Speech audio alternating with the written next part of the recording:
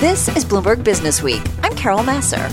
And I'm Jason Kelly. We're right here every day bringing you the latest news from the worlds of business and finance. Plus technology, politics, economics, all harnessing the power of Businessweek reporters and editors. And of course, Carol, that's part of a team of 2,700 journalists and analysts in more than 120 countries. And Jason, you can download Bloomberg Businessweek on iTunes, SoundCloud, or Bloomberg.com. You can also listen to our radio show at 2 p.m. Eastern on Bloomberg Radio every weekday. Or watch us on YouTube by searching Bloomberg Global News.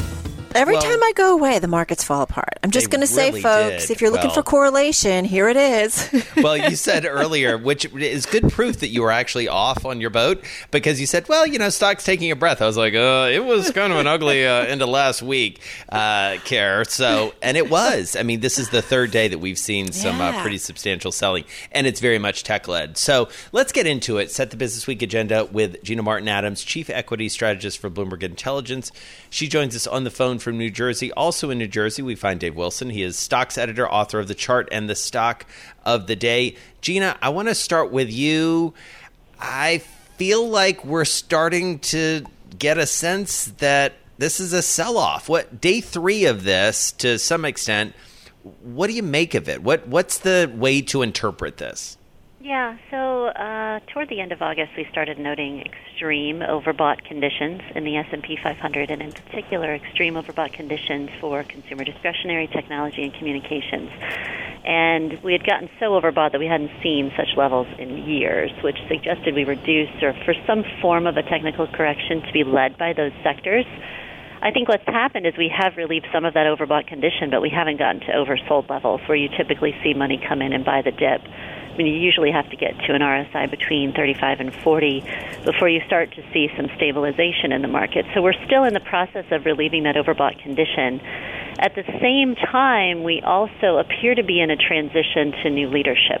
Over the last month, we've done quite a bit of quant work, and despite the fact that, the long-only growth portfolio continues to outperform long-only value, when you separate these concepts into factors and you look at the long-short growth versus long-short value portfolio, value's actually started to outperform. So we are starting to see some migration of leadership, in our view, toward more value-oriented sectors that are expected to receive the bulk of the recovery benefit into 2021. And that's creating a messier market. When you have these kind of rotations, you have sort of a loss of former leadership, we have a bit of rotation into value, it's going to create a mess, and it's creating a mess at a time when we were extremely overbought anyway and due for some momentum relief. Yeah, I feel like we're getting into a messy period overall between leading up to the elections, U.S.-China talk. There's just kind of so much, I feel like, going back and forth. Dave Wilson, come on in on what you're seeing on this Tuesday trade. Yeah, exactly. I mean, it looks like kind of a messy market at this point. The one thing you can say is that the interest rate sensitive areas, utilities and real estate, are holding up relatively well. Technology stocks are worst performers on the day among the 11 main industry groups in the S&P 500. Remember, technology, the way that we think about it these days, it includes communications with the likes of Facebook and Google's owner Alphabet. It includes that consumer discretionary category because that's where you find the retailers, and so that's where you find Amazon. So, you put it all together, and you can see that what we're seeing is, to some extent at least, a continuation of last week.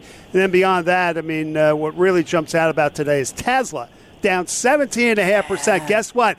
The S&P 500 index funds will have no reason to buy the stock because the company was not added to the index late Friday, as some had speculated would happen. Did we over-speculate that one, Dave? Because I think we all just thought, oh, yeah, no-brainer, it's going in. And there was just high expectations, and then obviously it didn't happen. Well, I had this chart out the other day in your absence, Carol, that looked at the market value of Tesla at its peak. It was about the same as the value of every other developed market automaker except Toyota.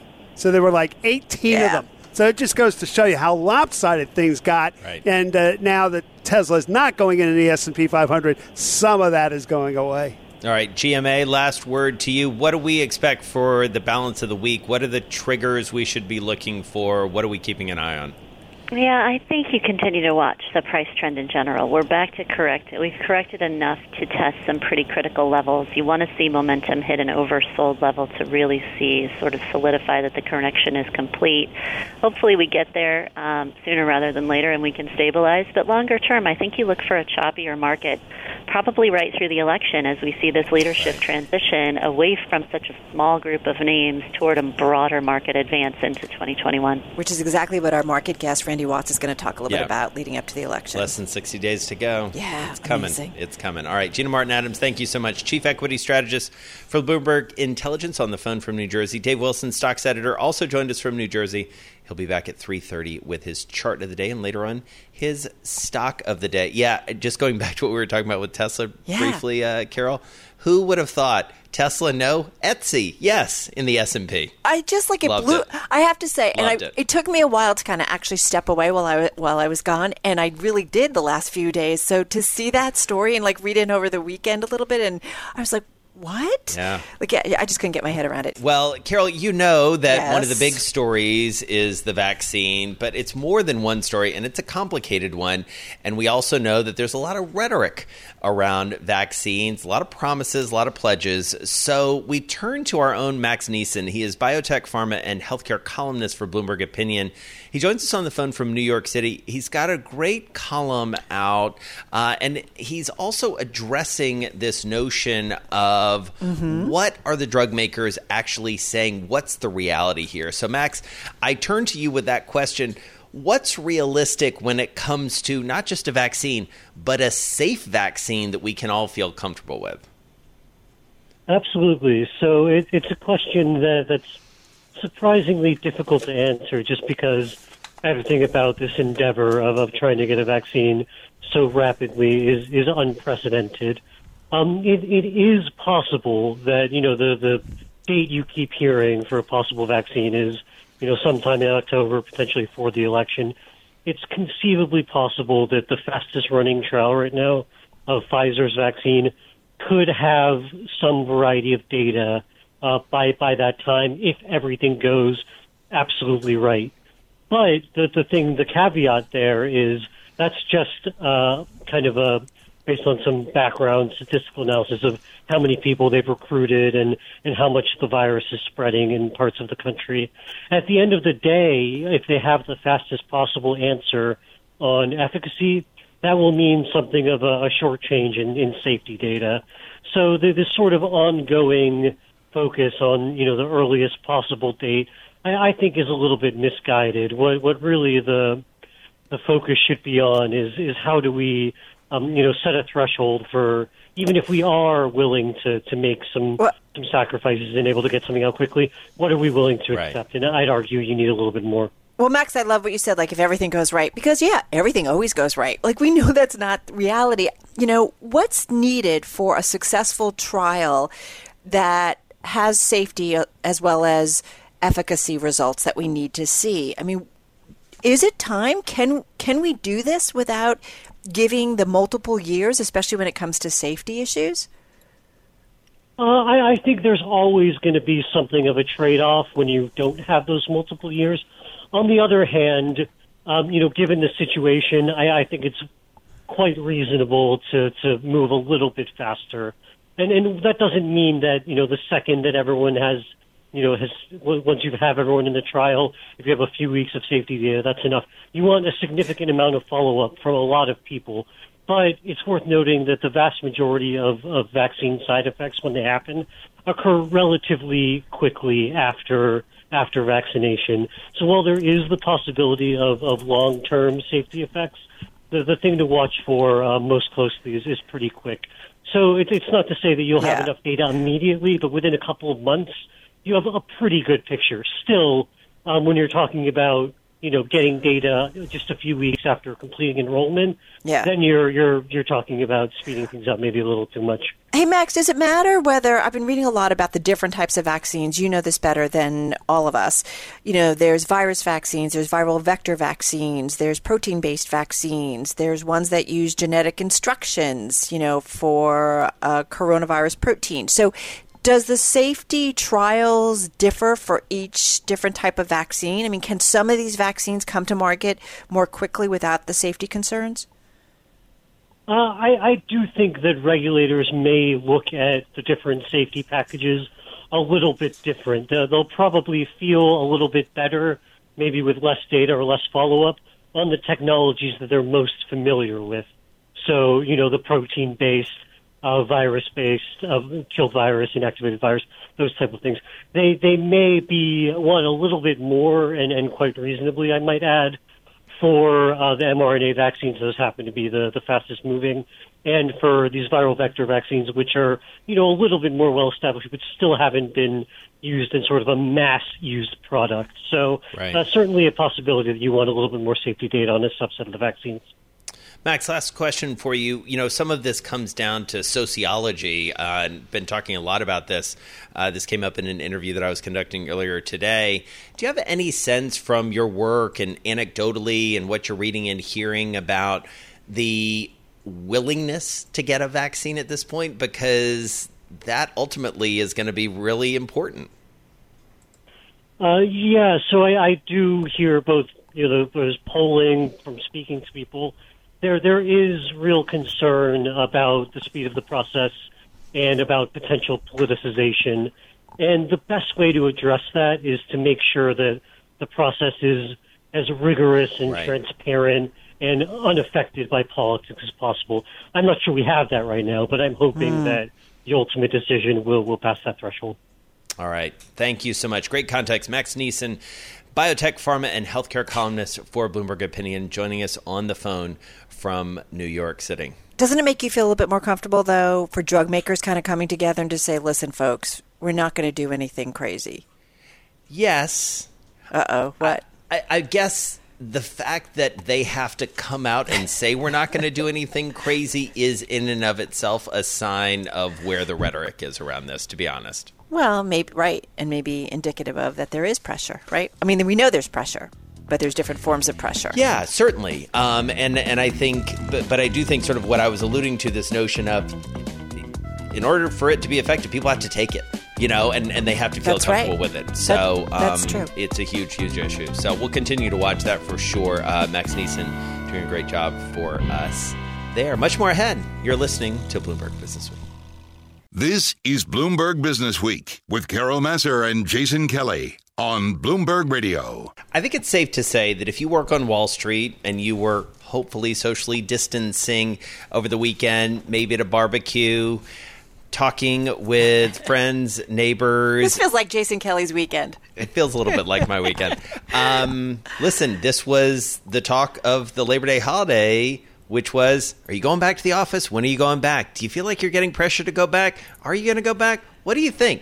It is the thing that everybody's talking about. And normally, as we said at the top of the show, this wouldn't be a question. It'd be like, yep, Labor Day's over, done with the beach, kids are back to school, here we go, back on the train. It's not happening. I'm in New York City, and it's not happening yet. Michelle Davis, finance reporter for Bloomberg. She joins us on the phone. This, as you said, Carol, one of the most read stories, not surprisingly. Dear Wall Street, your boss wants you to come back to the office. So, Michelle, you've been talking to tons of people, you and Sri Natarajan. What'd you find? So, this is really a story about a lot of the fear and tension and anxiety that's bubbling up on Wall Street right now with many folks considering whether they should return to the office after, in some cases, working from home for as long as 6 months. And over the summer, a lot of the banks started opening their offices back up, but they weren't requiring anyone to return. And for the time being, it seems like they still aren't requiring people to come in. But more and more people are starting to wonder if, as they're reading between the lines of memos from their bosses, they're trying to figure out, is my boss saying that we work better in person because he wants me to go back? If I don't go back, is it going to jeopardize my job? There's a lot up in the air, a lot of uncertainty that's coming around with the open-endedness. And so what we're hearing is that as more and more workers start to go back over the next few weeks, be it because they want to get away from, annoying housemates, or they want to change the scenery, or they are worried that, bosses or colleagues are going to think that they're weak, Wall Street is going to be looking at this as kind of a testing period to see if, social distancing can really be done in force from an office. And we've heard that at JP Morgan in particular, executives there are going to be monitoring the situation to see that if, as more people come in, and the trains get more crowded, if things go well and infections don't spike, they're considering becoming more forceful in their language and saying, rather than framing this as an invitation to return, requiring more people to return, with the idea being that, if this is going to be the new normal where there's not going to be a vaccine, probably not this year, then let's get to that sooner rather than later. Let's get more people back into the office, because as well as things worked at home, it's still important from a culture and control standpoint, at least in banking, for people to be, interface next to each other in person. Well, what's interesting and what I love about this story, and if you haven't seen it, I think I've put it out on Twitter. Everybody should read it in its entirety, because you get into the specifics. Like JP Morgan, you say they've been reimbursing Uber and taxi rides to the office for traders below the managing director level, so they don't have to share public transportation. Investment banking, you said that the firm has asked that 50% of its deal makers be in the office on any given workday. So there's stuff we know going on depending on maybe what your job is. What I think is interesting too, though, you talk about those that are eager to kind of get back to work and how that can create anxiety in others who aren't so eager to get back to work. And I think whether you have kids, how you get to work, there's a lot of factors at play here. Definitely. And I think what I have found most fascinating throughout this is that, there's still a virus. And 2 months ago, a lot of these banks were saying, no, we don't want anyone. They're still saying we don't want anyone to feel pressure to come into the office. Do what's comfortable for you, what's best for you and your family members. The fact that conversations are even happening right now around, we might get to the point in a few weeks where we're going to force you to come in, that, it just shows that we're entering a new phase where. And that's what you guys are hearing, right, from the folks and sources that you've talked to, that's where it may be going.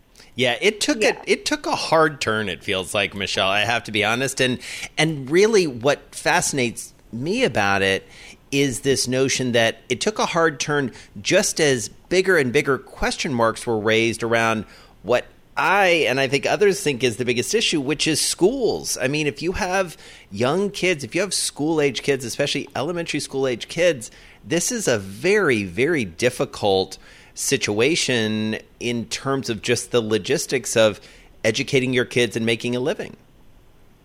Absolutely. And the public transportation, challenge is one that makes getting back to normal in New York especially hard.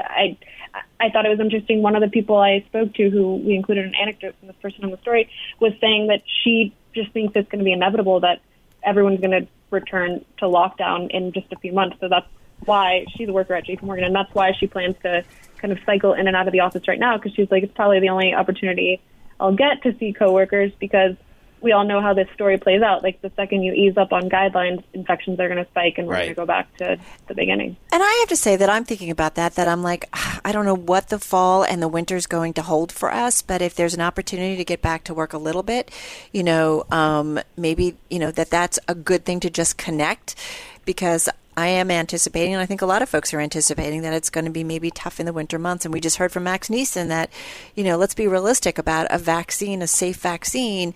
A lot of the timelines that are being put out there are not very realistic. It's interesting, though, that you do talk about, there are some firms that have come out and said, right, I think Wells Fargo, that they expect people to still stay home through November 1st. And I think for a lot of workers, it sounds like, Michelle, they just want clarity. Give me an idea so I kind of know what the rules are. Can plan around it. Yeah.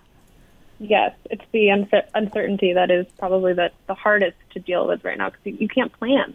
Right.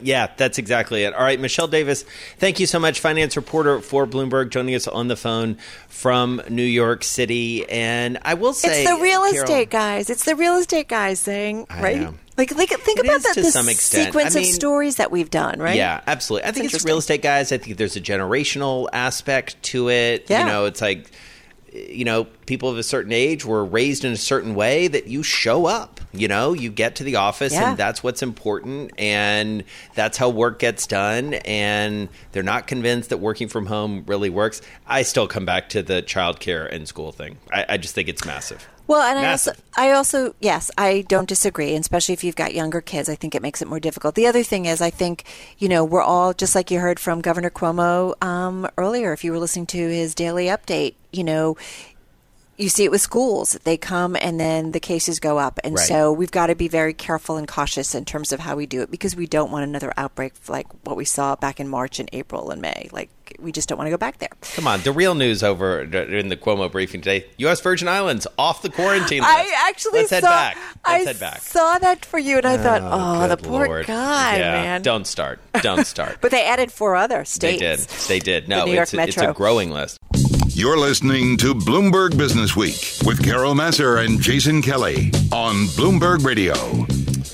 All right, let's dig into the world of Business Week economics. So excited to have with us, as we always are, Andy Browne, editorial director for Bloomberg New Economy, joining us on the phone. So, Andy, I feel like China was always going to be an issue in the 2020 presidential election. It has been a central issue in the presidency of Donald Trump.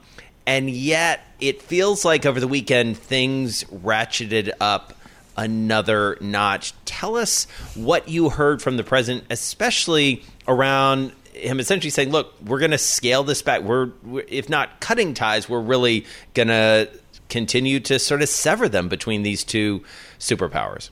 Right. So Donald Trump has now gone into full-on decoupling mode. And it would be, as in completely splitting apart the U.S. and Chinese economies. And it would be easier to dismiss all this as election time posturing and rhetoric and chest thumping and scoring points against Biden if it wasn't for the fact that Trump is actually backing this rhetoric with action. Mm-hmm. So as we've talked about many times, that TikTok and WeChat bans and coupled with threats to kick $1 trillion worth of Chinese companies off U.S. exchanges over accounting issues. The theory is that he's surrounded himself by this small coterie of anti-China hawks hardliners who reckon they've got this short window of opportunity ahead of the election to irreversibly change the trajectory of U.S.-China economic relations, to sabotage the whole project of economic engagement between the U.S. and China, so that even if Biden was to win the election, he would not be able to turn this back. So really establishing a set of facts on the ground. Well, it's interesting, too, on a day where we were just, interestingly, Andy, talking about Disney and, releasing a movie and, filming in the region where the Uyghur Muslim minority group are, and kind of thanking China. And, it's just interesting. I feel like the complicated relationship that we all seem to have with China, whether you're a company, whether you're a country. And I do wonder, what is the proper role for a global multinational company like Disney, when it comes to trying to create change in China, but also continuing to try and do business in China? Well, the Disney case really was quite extraordinary, taking advice from and thanking the government of Xinjiang when we know what's been happening to the Uyghurs in Xinjiang, held in these re-education camps. A global human rights issue, and Disney come out and proudly announce that they've set their latest hit net. But it does tell you a lot about the power now of the Chinese consumer, and what the loss of the Chinese consumer would mean to a company like Disney, but not just Disney, to semiconductor companies, to Apple, to Tesla. Pretty soon Elon Musk will be making a quarter of his electric cars in China. It tells you what there is to play for here in real terms now for U.S. companies, who, by the way, extract something like $500 billion of revenue from China every year. You know, the reason that Disney is so excited about this movie, Chinese cinemas are open now, you know, right. And they're not open here in the U.S. yet, right? Right.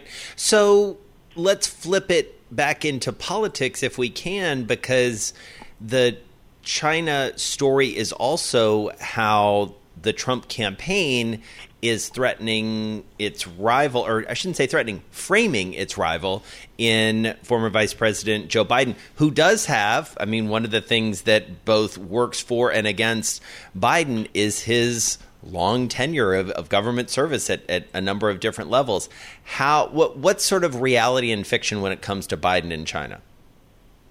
Yeah, so probably among global world politicians and statesmen, Joe Biden knows the Chinese president Xi Jinping as well as anybody. He spent a lot of time with him when he was vice president, and you know he's flipped on Xi Jinping. He now calls him a thug. You know, and from a political standpoint now, he's very much positioned himself as a hardliner on China. It's the only way to position yourself in this election season. So China is a huge issue. Each side is trying to sort of outdo each other to be hawkish on China. And as we've seen, the U.S. business community is going to be stuck right in the middle of this. Well, you know, Andy, I mean, there's rhetoric, right? And there's talk, and especially in an election campaign like we're seeing this year. And then there's reality of what ultimately comes down in policy. What would a Biden, you know, administration mean when it comes to a policy with China? And just got about 45, 50 seconds here. It wouldn't necessarily mean a reversal of Trump's trade tariffs. It wouldn't necessarily mean that the U.S.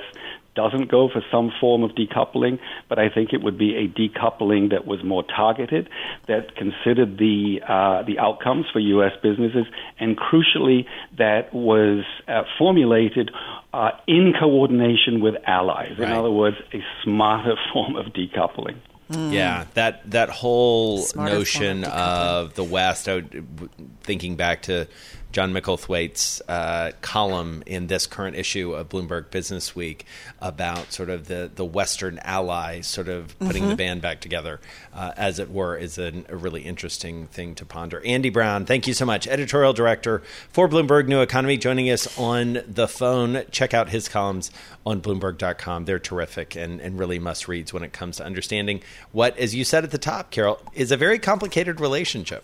Well, and it has been for decades. This isn't anything new, right? And it gets increasingly complicated as China becomes more powerful and doesn't necessarily need the rest of the world as much as it did one time. So I like what Andy had to say about a smarter form of decoupling is maybe what we would see under a change of administration. I'm driving in my car. I turn on the radio. How about you let me drive? Oh, no. Who's gonna drive you home? Honey, please, I'll do the driving. Drive on. Excuse me, I want to drive. Just drive, baby. It's the question that drives us. Drive away, take a break. We can reach our destination. This is the Drive to the Close That funky music will drive us till the dawn. on Bloomberg Radio. And it is time for the Drive to the Close. Delighted to have back with us Randy Watts, Chief Investment Strategist for O'Neill Global Advisors, joining us on the phone. And Randy, really nice to have you with us. I feel like the last time you were here, Carol might not have been here, so it's good for the three of us to be together and knock around what's going on in the markets. It's been sort of an ugly trade, but underneath all of this is something that I think is, I can speak for my co-host, is fascinating to both of us, which is elections. It is really, really heating up. Less than 60 days to go. And through the lens that you so smartly look at the markets, what does it look like? Well, a couple of things. First, thanks for having me back on, and I hope everybody's well and healthy in New York. Let me just say that. In terms of the election, a couple of things. Markets and investors don't like uncertainty. When you have a presidential election, normally the U.S. market does sell off in September and October ahead of the election and then starts to rally once the election's done. in November and December. Now, this time around, I think there's an added fear, as I wrote about recently, that there's a very good chance we're not going to know who the president is the morning after the election, because the number of mail-in ballots is going to be so high, and it's going to take a while to count those. And I think that added level of uncertainty is really giving the markets a reason to sell off here. I think the markets were extended both from a technical and evaluation standpoint, so they were looking for a reason to correct. It's following normal historical seasonal patterns, but maybe with a little bit more oomph this time around, because of that fear that, the day after the election may not really be over. Yeah, listen, I think, first of all, thank you. We are doing okay, Randy, and I hope you and yours are as well. As much as we all report about the possibility that we won't have an election outcome on election night, I think the reality of it is going to be a bit of a shocker. Yeah, absolutely, and you just don't know, is it going to be a thing where they figure it out in a couple of days? Is it going to be weeks? Is it going to be worse than that? I think the mail-in votes will be higher than it's ever been before in the history of this country. And so that's going to cause just some physical issues with states, counting more ballots than they've had to count before by mail. And so in the meantime, what do you do as an investor sort of armed with that information, and especially looking at a market that is very tech heavy, and certainly we've been reminded of that over the past few days? How do you plow ahead, or do you just kind of chill for a bit until we get through this, even if it takes a little longer than November 3rd or 4th? Well, I think the first is we want to put a couple of things in perspective. The market's had a huge move from that March low. NASDAQ is still, even after today's actions, up 21% year to date. Right now, NASDAQ is sitting right at its 50-day moving average. We'd really like to see these levels right around here hold, because, it's still extended from a longer-term perspective from its 200-day. It's still 15% above that 200-day.